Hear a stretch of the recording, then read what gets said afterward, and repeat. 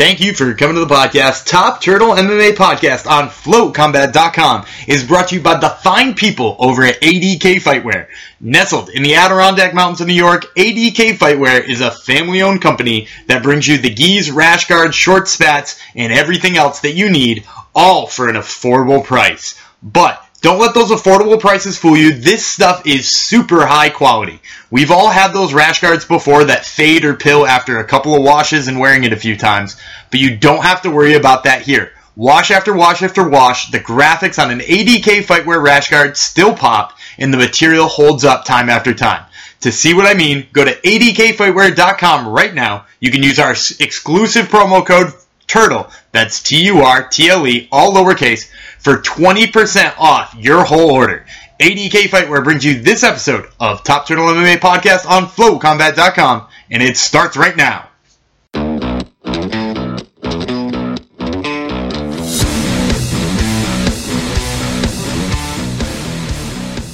This is Daniel Gumby Vreeland here with Top Turtle MMA on FloatCombat.com, and today we have the pleasure of speaking to Brad Katona, who fights Matthew Lopez at UFC 231 on December 8th. Brad, we know before you switched to full-time in MMA, you had a job as a mechanical engineer. What made you make that final switch?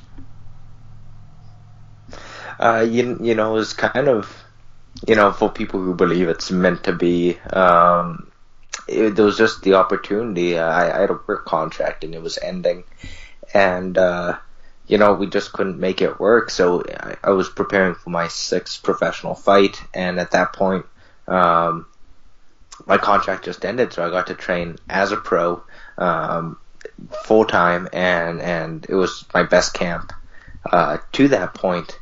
And went out there, had what I felt was a great performance, and then during that time, while I was working, I had saved up some money. My girlfriend and I moved on over to Ireland immediately after that, and then the whole Ultimate Fighter journey started very quickly. It was everything just started piecing together from almost ending my career as an engineer, or at least putting it on hold, to becoming a full-time fighter. Everything just kind of skyrocketed at that point. So you almost got a trial run at it. That's something that not a lot of people get.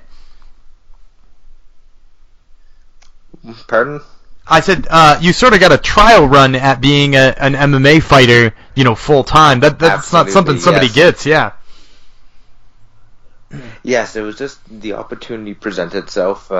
Basically, it was like, okay,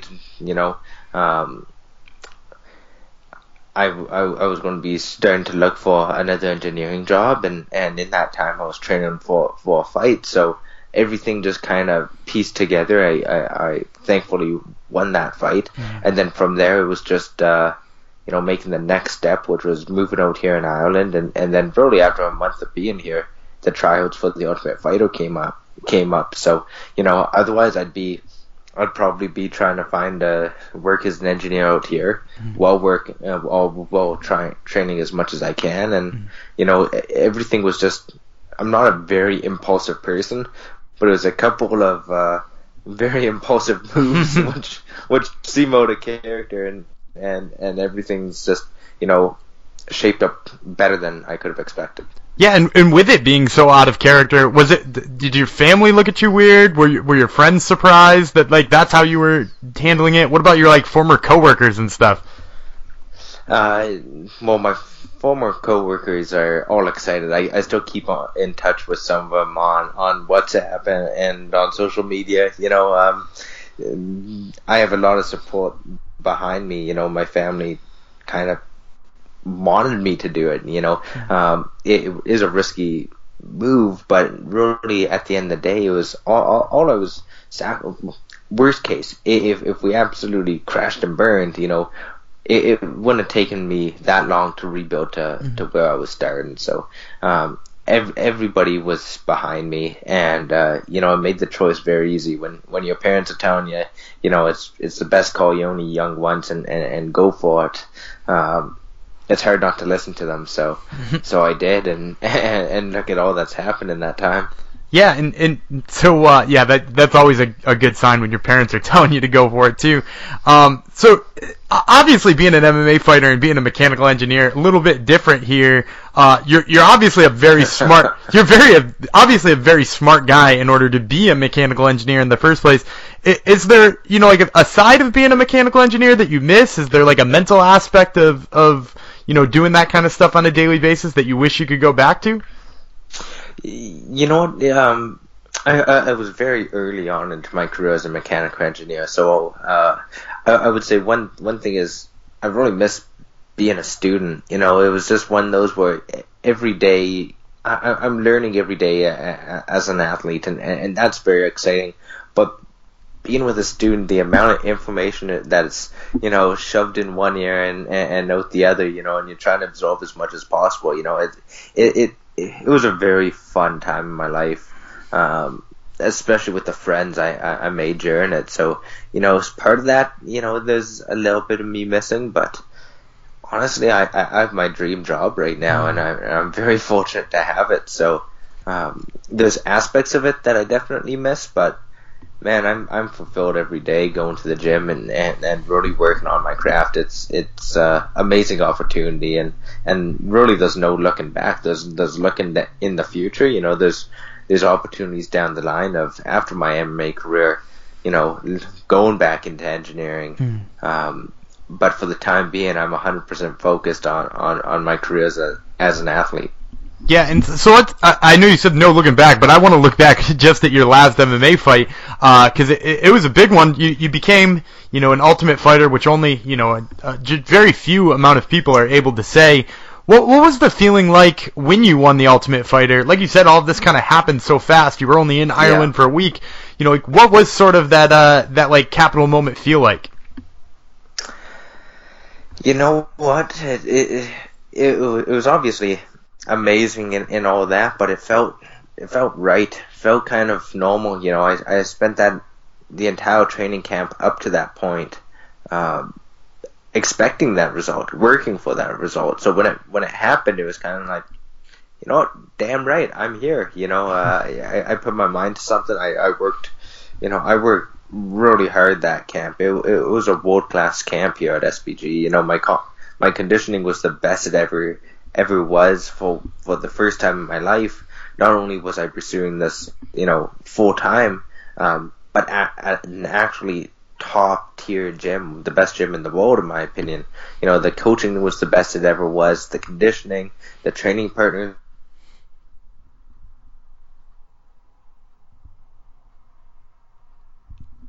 Brad still a winner. Hello? Yep, sorry, hey, I just lost you there for a second. So, the last thing I heard was you say something right before world title winner. I assume you were about to mention Conor. Well, Ultimate Fighter, or like a world-class gym, a top-tier gym. It was the best coaching, best team I've ever worked with, from conditioning coaches, with the McGregor Fast program to training partners in the gym. So, when it all kind of happened, it was like, damn right, I worked for it and I got it. Yeah, absolutely. And you mentioned top tier coaching there. You do have one of the most famous top coaches at the time right now in John Kavanagh. What has it been like working under him? I mean, you've only done so for a couple of fights here, but what has it been like working with him to game plan, to do the cerebral side of the game, to get ready? You know what? It's getting a glimpse at. He's able to offer insight in everything. He's been there, with the highest level camps. The McGregor Mayweather fight. There was no expense spared. In that camp. So they were able to put together. I'm working with someone who has that knowledge, who was able to be there at that entire camp and be working there the entire camp and have that insight on. The most efficient training protocols and the like, and that's not even to speak on a technical aspect. I think he's an absolutely brilliant coach, both on the grappling side and understanding MMA as a whole. So it's just elevated my game, and I felt it in the house. When I was gone. for the 6 weeks for the Ultimate Fighter, I came back and my training partners had gotten significantly better, and that I felt like I had fallen behind for 6 weeks being gone, so it's one of those where, he's able to elevate not only myself but the entire team, and that just shows how good of a coach he is. Absolutely. And, before we let you go here, I always like to ask people who have, these sort of famous coaches that everybody knows or seemingly a lot about, is there anything we don't know about John Kavanagh? Is there something he does particularly well, or is maybe there a little story about him that might give a glimpse a little bit more into what he's really like? You know what showed me of what type of person he is my girlfriend Katie Saul. She's a professional fighter as well. We had just come here and she was competing, I believe, in the beginning of January, the first, maybe a little bit before. It was for one of her fights, and you know what? It didn't seem like he'd be able to make it, obviously, flying over to North America to compete. And he came up to me on the gym one day and he said, "I'm going to surprise her for a fight," and it was a big, important fight in her career. It was kind of kicking her off in the right direction from there, and he flew over for a fight in a smaller show, and it just meant the world to her and to me. So he didn't need to take that time. He took a week away from his athletes to corner us who were brand new to the gym. It's not like we were established here for years. That would be understandable. But we had kind of just gotten here, just planted our roots, and he was able to willing to fly over and corner. And once again, it was the best performance of our career up to that point, and it's elevated both our games from there. Oh, that's certainly a nice story to see, and really a good glimpse into Kavanagh. Brad, unfortunately, we're out of time here. Once again, we want to remind our listeners, Brad Katona fights Matthew Lopez at UFC 231 on December 8th. Brad will be watching, and best of luck to you. Thanks a lot. I appreciate it. After a fine interview like that, I'm sure you can't wait to get the rest of this episode of Top Turtle MMA Podcast. But we got to pause for a second to talk about some serious stuff. I want to talk to all the guys out there who do jiu-jitsu. You gotta stop rearranging your junk on the mats. It's gross, it's unsanitary, and people are gonna start avoiding you when you head to open mats. Look, I used to be one of those guys too, but luckily I found Sheath Underwear. Guys, Sheath Underwear changes the game when it comes for comfort to your downstairs mix-up. Their innovative pocket underwear not only provides support for your marbles, but it promotes airflow so that they're comfy for each and every single one of your rolls. And I know that this doesn't seem possible, but they've made a believer out of me, and I think they'll make one out of you if you head to sheathunderwear.com right now. And if you do so, head to sheathunderwear.com right now. You can use promo code FLOW, that's FLO, for 20% off your whole order, and you can thank me for it afterwards. Now, back to the show, because I am Daniel Gumby Vreeland here with Shockwave Dave Tremonte. Dave, we got a little bit of an insight into Kavanagh's coaching method there with Katona. What did you think about that? Yeah, I thought that was a really interesting detail into the coaching life of John Kavanagh, who, if you listen to this show regularly, you'll know we're both big fans of. I can't recommend his book enough, Win or Learn. I love John Kavanagh. I like everything Katona said about him, and I'm very excited to see where Katona's career goes in the hands of John Kavanagh. Yeah, and I think Katona is kind of like a really interesting prospect. I know we talked about him last week as like one of the biggest Canadian prospects out there, and I stand by that. I think he's like so well-rounded. He reminds me of like what Rory McDonald was back in like when Rory lost to Carlos Condit age. So I think that he's got like a lot of promise and a lot of room to grow, and it'll be interesting to see what Kavanagh can do with him. Did they make this point in The Ultimate Fighter that Katona kind of has like a Rory McDonald Canadian psycho vibe to him? Yeah, he's very I don't know what the exact word for it, but he is exactly like Rory McDonald. Yeah, I don't know if they made that point repeatedly, but the internet made that point. Okay, I knew someone made that point, but I'm digging that vibe. Katona reminds me of that Canadian psycho Rory McDonald. In fight style too. Yes. Yeah, like he's good, he's like very solid almost everywhere, right? Yeah, everywhere. Yeah. Alright, so that was our interview with Brad Katona. We have a loaded show today. We have a combat countdown. on the top 5 potentially mutually beneficial trades that organizations could do. Obviously, that's coming off of the big news, and we'll start there as we go around the league a little bit, or as we go around the world of MMA, I should say. Ben Askren is finally in the UFC. He was traded to the UFC like it's the frickin' baseball hot stove for Demetrius Johnson, who was sent to ONE FC. What'd you think when you heard the news? So at first I was pissed because I felt like they were like doing something dirty to Mighty Mouse. But as like the details further came out and I realized that this is something Mighty Mouse wanted, especially because I completely forgot that Matt Hume works for fucking ONE FC. He's like a matchmaker or a promoter in some way, shape, or form of ONE FC. So once I like remembered that Matt Hume was there and Mighty Mouse is going to be treated real well, and like what else does Mighty Mouse have in the UFC, right? Like a third match with Henry Cejudo, and like win or lose, where are we back to? You know, like he wins that fight. Oh, okay, now we're gonna have a second fight with Ray Borg, a fourth fight with Joseph Benavidez. You know, like another fight with every other flyweight, and then probably a super fight at some point in time. So like he's just coming back for like a Cejudo rematch and a super fight. He's almost out of shit to do in the UFC. He's been out of shit to do for 3 years in the UFC. Mm-hmm. Let's stick with the Mighty Mouse, and then we'll take it to the Askren side of the coin. So with Mighty Mouse, I saw a lot of people online saying this was a complete disaster on the UFC's part. They're giving in to the 125-pound division.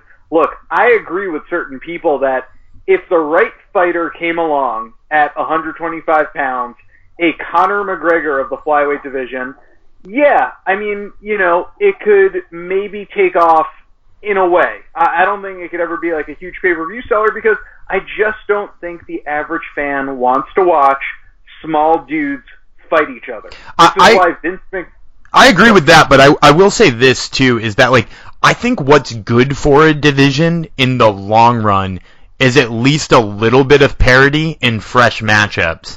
So I actually think 125, and this is, a terrible take to have, gains from losing Demetrius Johnson. While you definitely lose the best fighter in the division, you're going to have fresh matchups for titles and fresh matchups for contenders for a while now, instead of just seeing like, oh, who's fucking Demetrius Johnson going to pound his face in next? There is something to that, but I can actually tell you something right now, and you can take it to the bank, and I'll guarantee it. The 125-pound division, even with that maybe Conor McGregor cult of personality style, will never be successful in the UFC, and I'll tell you why. Because it's being compared to the other divisions, and we know this. Math does not lie. Statistics do not lie. The finishing rate at 125 pounds is not as high as the other men's division. Mm-hmm. And that goes by the eye test, too. When I see a flyweight fight come on, I know more than likely it's going to be a 3-round fight. There's probably not going to be a knockout in the first round. Second of all, you have the big cage.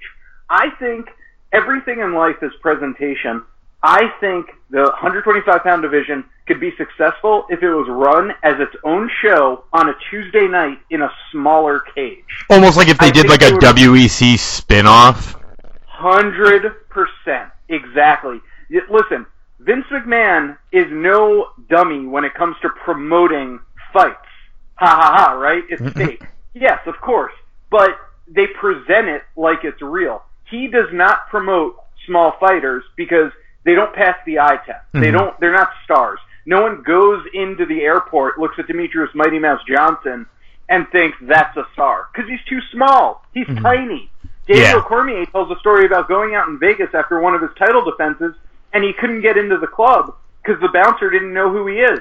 And Cormier had to go up and say, don't you know who this is? No one fucking cares about small people. But if presented on their own, in their own show, this is what Vince McMahon did. They have their 205 live show, and it's not the most successful thing in the world, but they do that very purposefully. You can't have flyweights on the same show as a heavyweight, because all you're going to say is, why am I watching these midgets fight? Yeah, I'd rather watch two big dudes. And maybe that's why WEC was successful with all those lighter weight classes too. Like at the very most, the biggest guy you were seeing was Donald Cerrone. Next to people like Demetrius Johnson, and not that he's not significantly bigger, but he's not that much significantly bigger. So, yeah, maybe if you took, like, some of the lighter weight classes, maybe threw some, like, strawweight women's fights in there, too, you're right, that might sell better. It would almost be interesting to see if they did, like, pay-per-views or fight cards based on specific weight classes. It'd probably be a logistical nightmare, but it would probably be much more interesting. There's something to it, because I just think coming off a 170-pound war, you watch Usman and Woodley fight one day, right? Yeah. And then the next fight is going to be 225-pound dudes. Get the fuck out of here. Yeah. No. But you put it on its own show, you kind of get into the spirit of things. That's true. Faster fights. But anyway, I think what the UFC did here was smart. This was not the UFC's fault. They did try to promote Johnson. They put him on Fox cards. He main evented pay-per-views. It's just not going to happen. Dana White went out of his way to say he's the best pound-for-pound fighter. It's not going to happen. See if someone else can promote him well. The UFC is a large enough organization, a rich enough organization, where if someone else successfully promotes 125, they can bring it back and make it a big thing. But spoiler alert, I don't think anyone will. Yeah. Now, for the Askren side of things, what do you think? He's finally here. I'm excited to see what he can do, because, I've for a while was a little bit of an Askren naysayer, especially when he was in Bellator. I saw him win fights, but maybe not look as impressive. Like, when he wins a fight via ground and pound in, like, dominant wrestling, he was doing that against, I probably can't even pull all of the names that he was doing that from Bellator against. But when he was doing those in Bellator, it wasn't Habib-esque. You know what I mean by that? It wasn't punishing ground and pound. It was like, I have control of you, you're going to the ground, and I'm going to hold you there. I mean, like, for fuck's sake, in one of his fights in Bellator, they stood him up from mount because he was doing so little. So I've always kind of been a little bit of a naysayer to him, but that being said, I'm really excited to see what he does now against top competition, because the way he's promoting himself, this is either going to go wildly successful in like 2 seconds or completely crash and burn. Yeah, I agree with that. I mean, I think Dana White said he'll get a top 5 opponent, so you're looking at, a Wonder Boy, a Till, a Robbie Lawler. I think Till said he's all about it. So that's a very interesting matchup for his first one out. Numbers MMA, who's our Twitter friend, brought up the point that Till did stuff all 4 of Woodley's takedown attempts in their fight. If Till could stuff a couple of takedowns, he has the reach, he's long, he's rangy, he's an excellent striker, a way better striker than anyone Ben Askren faced in ONE FC. Same thing goes if he faced Usman. Same thing goes if he faced RDA or Lawler. The level of striking he's about to face, and these are people who do have good takedown defense, more or less. He's really going to be tested, and we'll find out if he's the real deal. I can't wait to see it. Yeah, I can't wait to see it, and I think you're right. I think Till is the matchup to make right now, because right now, RDA is fighting Usman at the TUF finale, and the rumor is Wonder Boy versus Lawler as the first ESPN show in January. So, that pretty much says you're getting him fighting Darren Till. Either that or Kamaru Usman. Oh no, I just said Kamaru Usman's book. Yeah, he's pretty much fighting Darren Till in that sense. Covington, but Covington is almost like a JV version, more or less, of what Askren does. Yeah, so, I think Usman's fighting. You've got to imagine he's fighting Woodley, right? Like, you mean Covington? Or Covington? Yeah. Covington's got to be fighting Woodley, right? Like that has to be happening. I have no idea. But, he said top 5 fighter. Covington's in the top 5. I like the Till matchup. Yeah, me too. Me too. Speaking of matchups, there's a rumor that GSP is going to be facing Khabib, but not confirmed as of yet. We talked a little bit about this off air. I'm just not a fan of this. Call me super old school if you want, but my problem with it is, I grew up watching MMA, and when there were like rigid, strict divisions, and like talking about changing divisions was like this monumental event that you could like never go back. And I liked the rigidity of being able to like mentally rank all the fighters in my head. And this just seems like you're like completely ignoring that divisions exist.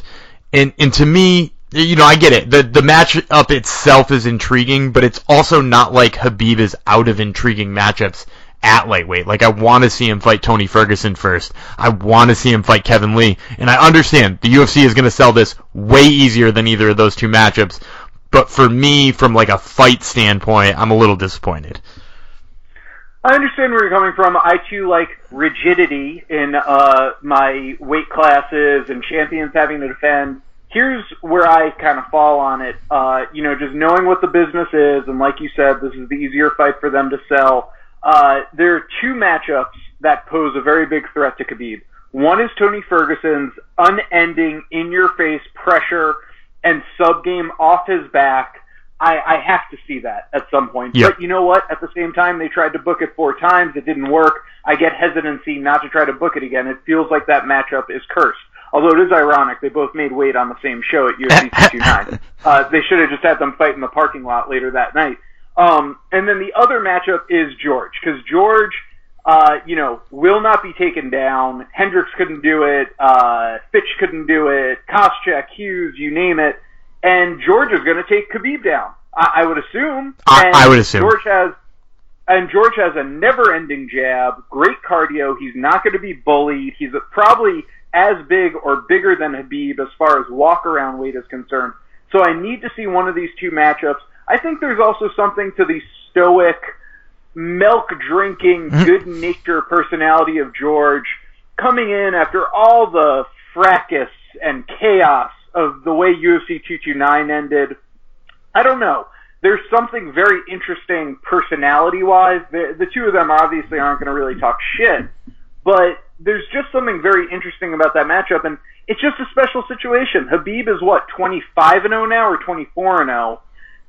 Other than Michael Johnson landing one punch and Gleison Tibau maybe taking a round off him, we've never really seen him in trouble. And even the Michael Johnson punch, let's be fucking honest, was a blink of an eye, nothing. I mean, he kept moving, but people make a huge deal about it. I need to see someone test him. So whether it's GSP, whether it's Tony, let's go. Just give me one of the two. I agree with that. Yeah, that's fair. All right, let's get to what brought us to the dance. We have a Combat Countdown this week. We always throw out our Combat Countdown to our fans. We're at Top Turtle MMA on Twitter. Follow the show if you're not. Follow the show this weekend during UFC 230. We'll be doing a live trivia giveaway. We have trivia every day, but we'll be doing a live trivia game during UFC 230 with a chance to win a cool prize. If you go to our Twitter this week, you will see that one of our boys, Black and Tan on Twitter, received an autograph, Dan Henderson autograph from us. He tweeted it, we retweeted it, and he did that for winning one of our giveaways. So follow the show at Top Turtle MMA. We're always giving away cool prizes. Gumby, before we get to the Combat Countdown, can you tell us if any fine company sponsors said countdown? Yeah, this Combat Countdown is brought to you by Sisu Mouthguards. Head to SISUguard.com. Check out their mouthguards because they're the only ones in the world that allow you to talk, breathe, and drink all with the mouthguard up in your mouth. So if you're doing jiu-jitsu, you don't have to have one of those bulky ones in that allows you to not breathe when you're getting strangled anyway. So make sure that you've got a Sisu Mouthguard in. Check out their MaxGuard. I highly suggest it. Once again, SISUguard.com. Check them out. All right, so in honor of the historic Ben Askren for Mighty Mouse Trade, we want to come up with a top 5 potential mutually beneficial trades other MMA organizations could do. We'll start with an honorable mention, though. This one kind of bit out of left field, but we really like it. How about Francis Ngannou from the UFC, who's been on a bit of a skid, once a mega prospect, has kind of, hit some bumps in the road. What if we sent him to the PFL for Ray Cooper III? I love this trade, and I came up with it for a couple of reasons. First of all, I think that the situation of PFL right now suits somebody like Ngannou and would get him back on track. Remember, Ngannou has fought safe kind of since that DC because he's been a little bit worried. He looked terrible in the Derek Lewis fight.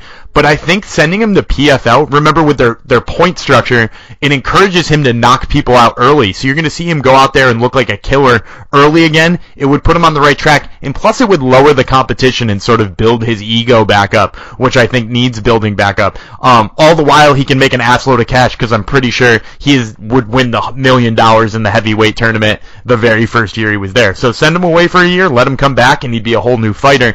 And I like getting Ray Cooper in return. I was trying to think of who you could get for PFL. You know, Ray Cooper is not like a huge needle mover, but he did just knock out Jake Shields twice. And on top of that, he's only 25 years old, so he's kind of a fun guy that the UFC could have and maybe build something around him at 170. So, that one got honorable mention because maybe the return to the UFC is a little bit less than these other trades.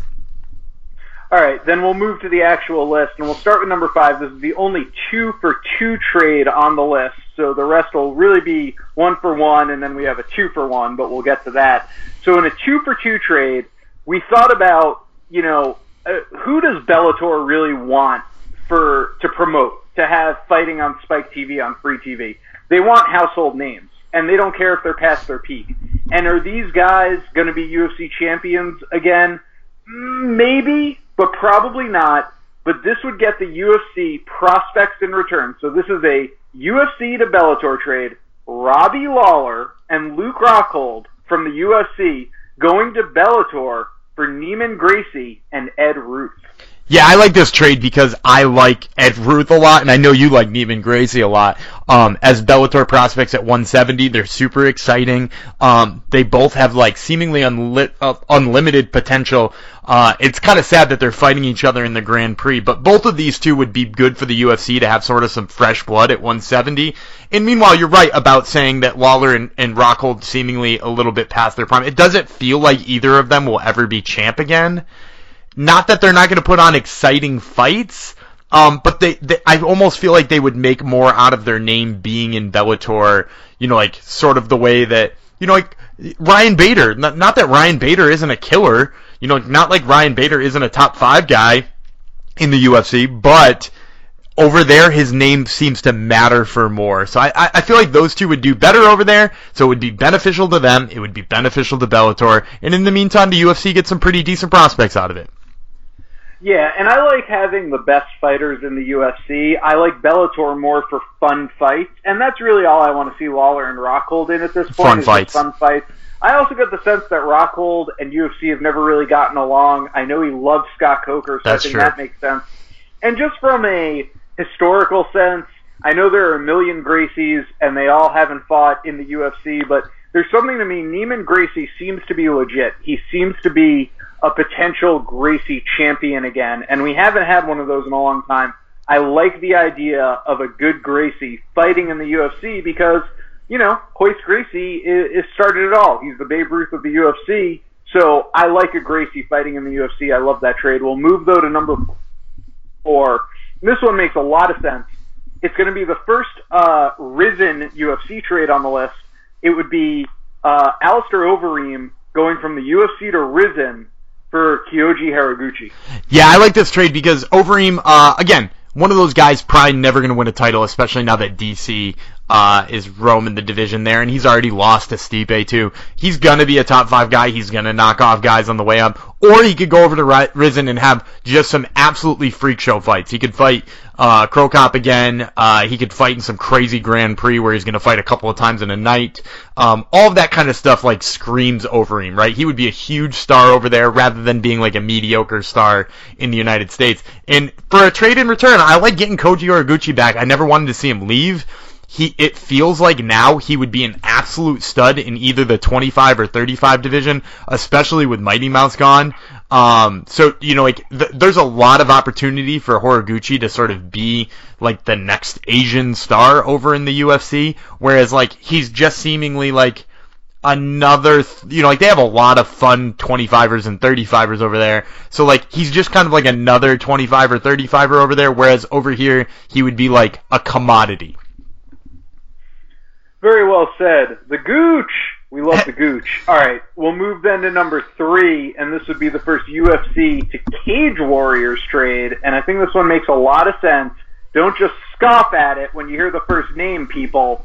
Artem Lobov going from the UFC to Cage Warriors for Paddy Pimblett. Yeah, so the GOAT is leaving the UFC. Yeah, I like this trade because a lot of people have been all over the idea that Artem Lobov doesn't belong in the UFC and have been really hating on him. And I think for that reason, he almost gets sort of like a bad rap in the UFC. He does have exciting fights, right? Like, I'm not crazy in saying, like, while some of his fights have been really shitty, some have been really exciting. And I think if you matched him with the right people over in Cage Warriors, not only would he be more successful, but you would see more of that exciting side too. And being closer to home, having fights closer to, Russia/Ireland all the time makes him a much more sellable fighter. And I think Paddy Pimblett just sells fucking anywhere.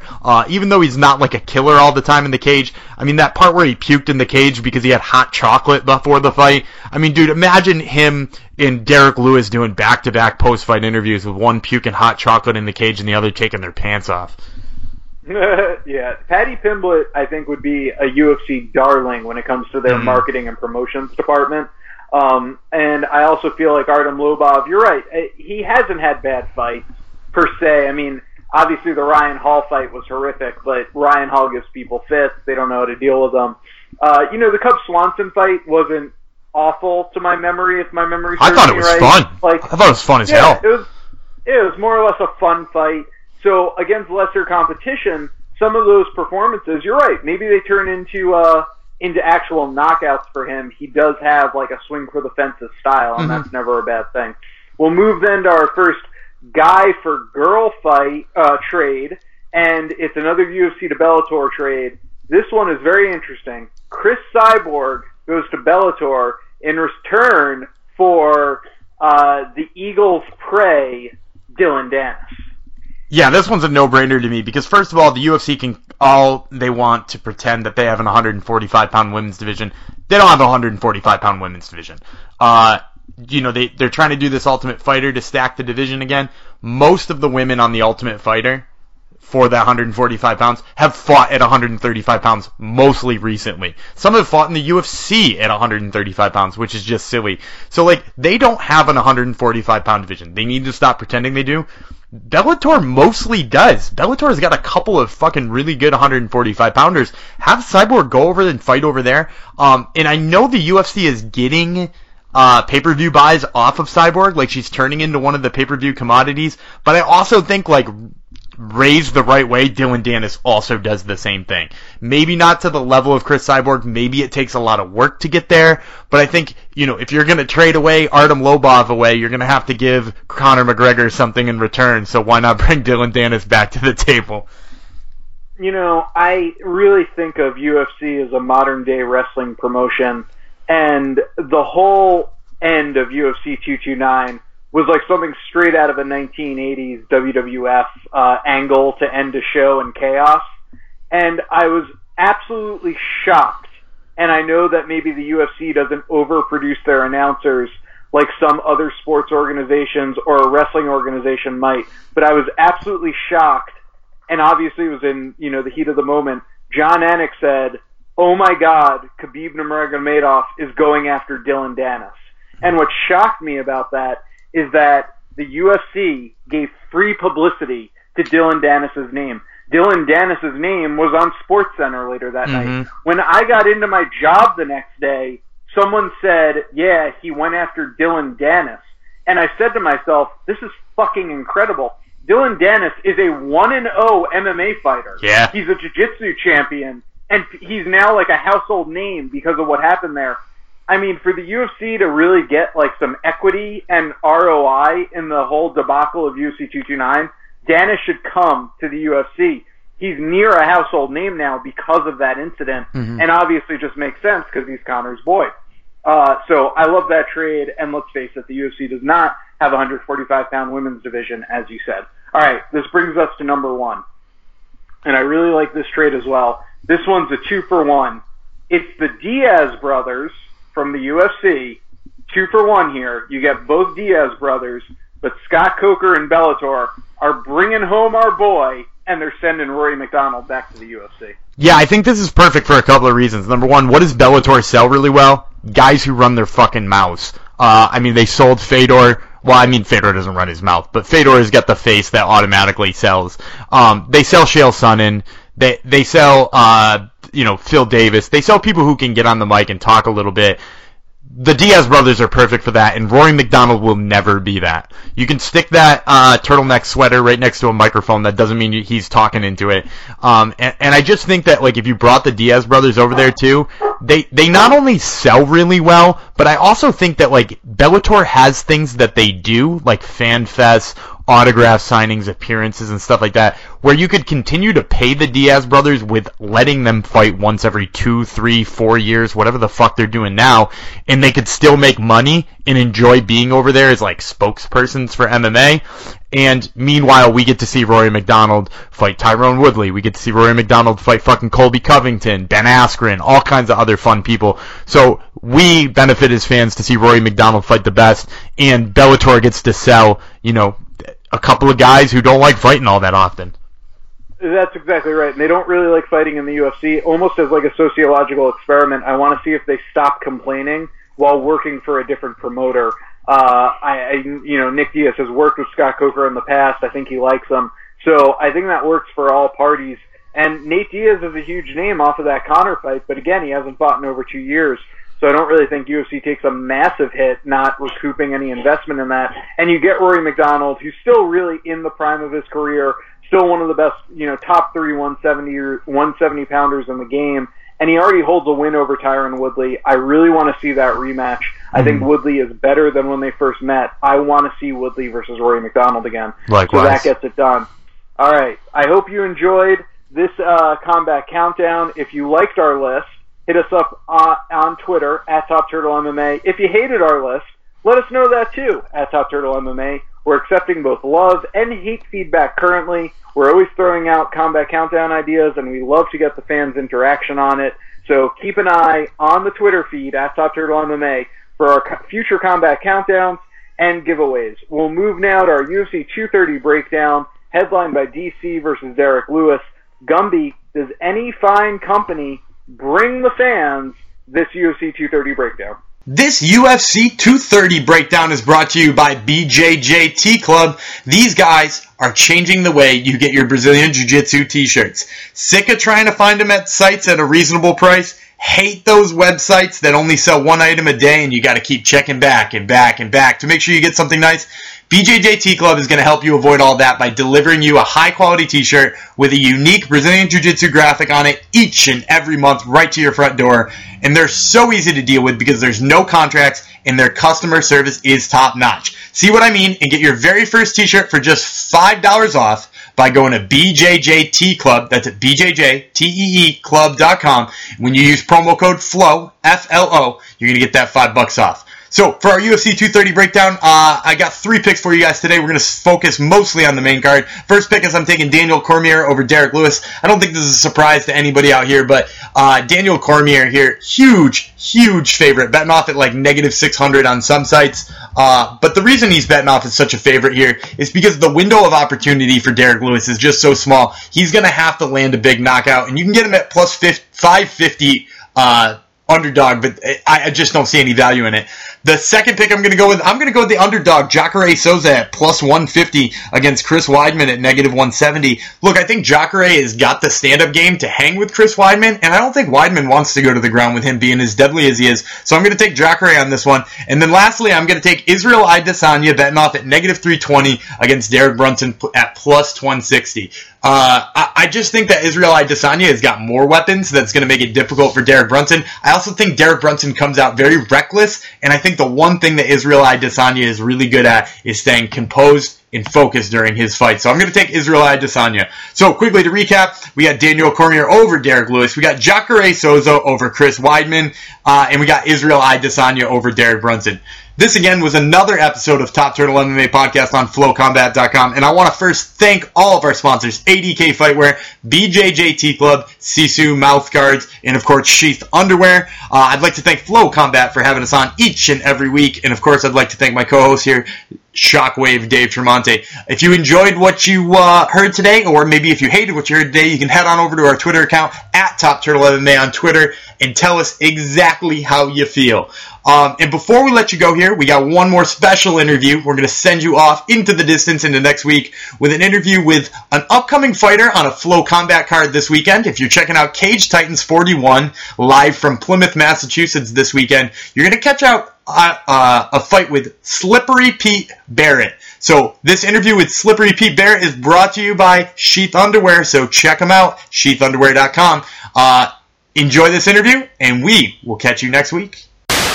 This is Daniel Gumby-Reeland with Top Turtle MMA on FlowCombat.com, and today we have the pleasure of speaking to Slippery Pete Barrett, who fights Keegan Hornstra at Cage Titans 41 this Saturday, live only on Flow Combat. So, Pete, I know you said right before this interview you came from guided meditation. Is that something you do specifically in fight camp, or is that like a all-year-round thing? So I recently got connected with this facility called the Zen Den. They're local on the South Shore, and one of the owners is very gifted in many ways. One of them being to a level of clairvoyance, and the last few camps, I've had the opportunity to work in a sitting with her, kind of fight week to get me prepared, to tap me into my eternal soul and reconnect with the fire that burns inside of me. Well, that's certainly awesome, and you feel when it comes time for the fight camp, do you feel just more clear, or do you feel does your body feel better? What's the benefit that you've felt with these guys?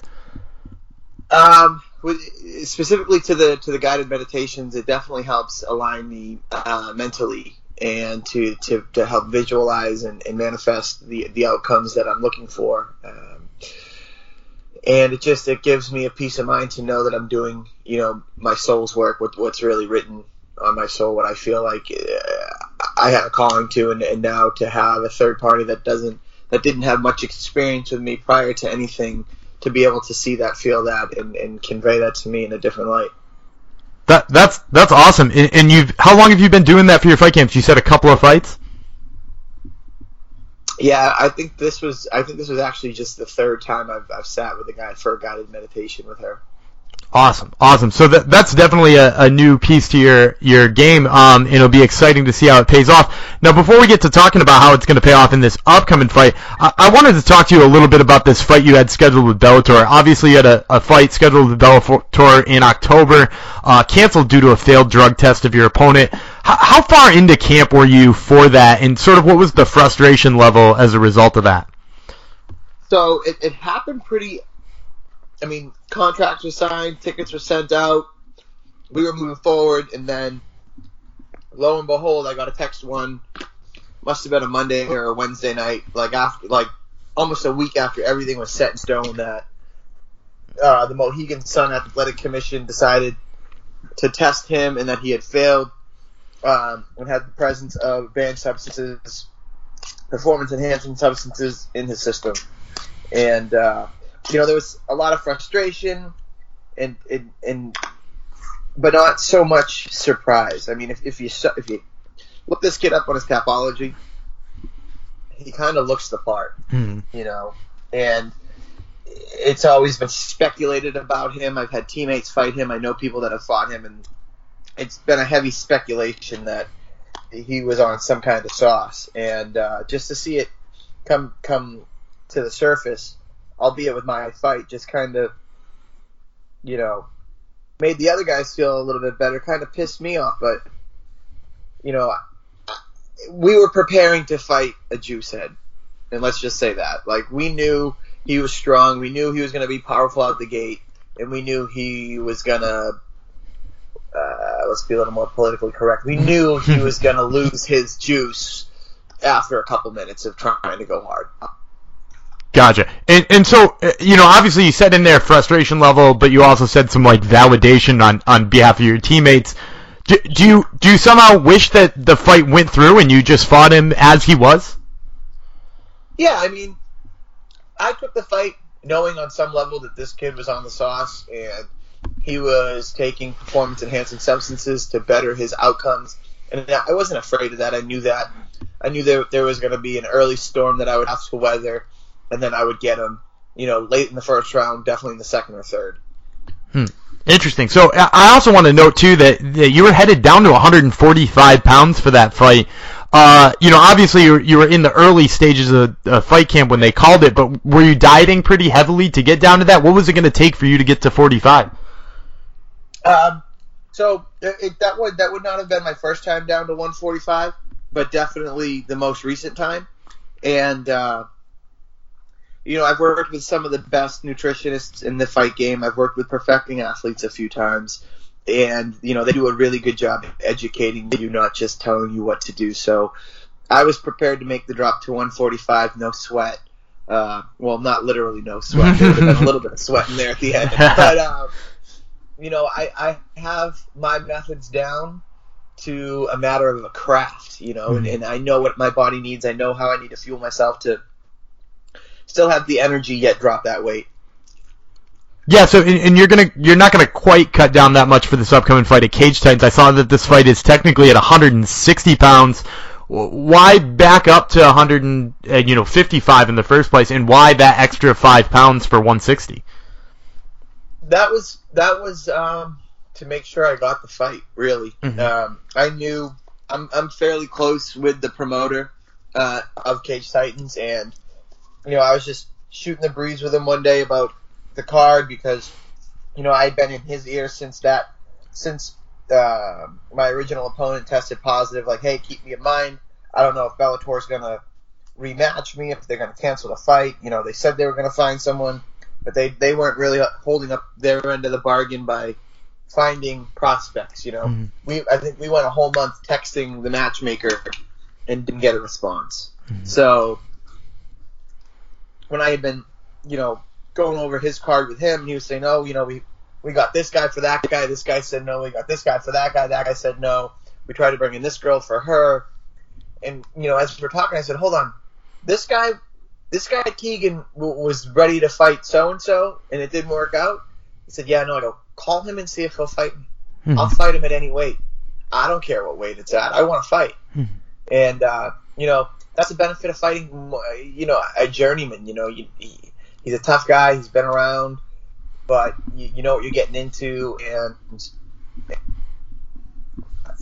I would have fought him at 185 pounds, walking in at 165. Mm-hmm. I'm just confident in this fight, in the outcome, and it's going to be a fun fight. I'm going to be able to get in there, get the good looks that I'm looking for, show some of the stuff that I've been working on, and kind of get back to more of what I really want to do is get back to my roots of kind of being a bully, getting in there, handling business in and out, first round, nice and quick. Well, we're certainly looking forward to that. Now, obviously, you mentioned that you're close with the guy who does some of the booking for Cage Titans, and Cage Titans has been a sort of a fun organization, especially for Flow Combat to work out. But how has your experience been with Cage Titans, being that you fought for him a couple of times? Apart from obviously the good dealings with the matchmaker there. So, to be honest, I've fought for, this will be my 13th pro fight, and I had 7 amateur MMA fights. So this will be coming up on my 20th fight, and I've only had 2 fights outside of Cage Titans. So obviously there's something that gets you going back. What gets you going back? Yeah, I mean, he does business well. There's never any, question about who's getting paid what, when you're getting paid, how you're getting paid. But checks have never bounced. Mm-hmm.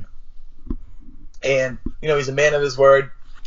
If he shakes your hand and tells you one thing, you might as well have a written contract, because that's the type of guy he is. And he treats fighters right. I mean, he was a former fighter himself, saw how shitty. I hope that's all right. It's fucking fine. Right, perfect.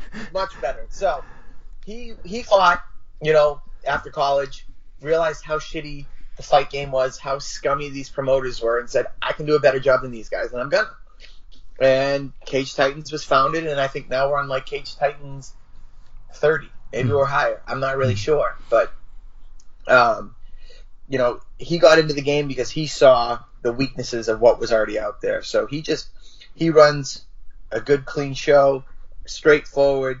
There's no questions. There's no hidden gimmicks. You don't have to chase him for anything. Mm-hmm. Well, we're certainly looking forward to seeing it on flowcombat.com. Remember, you guys can check it out there. Before I sort of get to the end of this interview, I wanted to give you an opportunity, and you mentioned a little bit before, to tell people who haven't seen you fight before, what's something that people should know about your style or what they're going to get this upcoming Saturday. Oh, I'm coming out like a bat out of hell. I mean, I would say up until about like my 8th or 9th. I would say probably like my first 6 or 7 fights were all first round finishes, TKO, KO, submissions, and I started getting involved with the boxing and working on those things and trying to apply them to my fights before I had mastered them in the room, and coming to that realization, having some conversations with friends, fans, and family, getting back to what made me is what I really need to do in this fight, and that's just get out there, handle business, remind people that I have one of the hardest left hands in the Northeast, and, hopefully I'll be able to show that I have one of the hardest left hands in the nation. That's the goal. That's the game plan, to get to that next level and start making some noise and turning some heads. So, if this is like a reawakening for me, then I'll be more than happy to show everyone how hard I hit and how fast I can draw people. Well, we're certainly looking forward to it. Now, before we let you go, I want to give you a chance to give a shout-out to any sponsors you have before we move on, let people know how to follow you on social media. Yeah, so big shout-out to Sheath Underwear. Robert Patton has been in my corner, in my camp, helping me out. Maybe up to like almost 4 years at this point. We got connected through another fighter that he was dealing with, and we just kind of hit it off from the get-go. We're similarly like-minded people. Hold certain beliefs true to our hearts, and we just really hit it off, and we've had a great relationship, and he's never afraid to help fighters out, to make sure they've got the things covered that they need, whether that be, financial commitments to make sure you can get your trainers paid, to get your coaches paid, to get the private lessons in, to make sure you're eating right, to sending out, his gear is amazing. I mean, I've amassed not so much, but enough Sheath stuff where, I'm giving it as gifts to coaches, to trainers, to training partners, and they all rave about it. They want more. They want to know where they can get it, how they can get it. And it's just, Sheath's been a pivotal member of my team, and just grateful to have him. Also want to shout out to Top Game Management, Tyson Chartier. He's been great behind the scenes, working with the Bellator issue, to Cage Titans, to organizing trips out to the UFCPI, any and all above. He's great in that respect. He's got a lot of the guys coming up in the UFC out of the Northeast right now, and he doesn't just, take advantage of that situation with them, but he uses those guys also to leverage opportunities for other up-and-coming guys, to get them the experience, to get them the training, to get them the looks that they need. So big shout-out to Top Game. And then, as we're sitting here, I'm nibbling on my food from Primed and Ready, meals, and he's always been a huge help, making sure my diet and my nutrition is on point. He only sources organic produce and, clean, humanely raised meats and proteins. So big shout out to them. And let's see, anybody else? Of course, Sitya Tong, that's my home base, my number one camp, and then all my coaches, training partners. I think I covered most of the bases there. Zenden, like we talked about in the beginning, they got pretty big plug in the beginning. So Zenden, again, one of the owners is a huge fight fan, always reaching out to fighters in the community to help them with the services that they offer out of this facility. Awesome. And be sure to follow Pete himself at Slippery Pete's World on Twitter. He's got a good Twitter feed going on there. Once again, Pete Barrett fights Keegan Hornstra at Cage Titans 41 this Saturday, live on Flow Combat. Pete, we wish you the best of luck. Thanks for coming on. Thank you.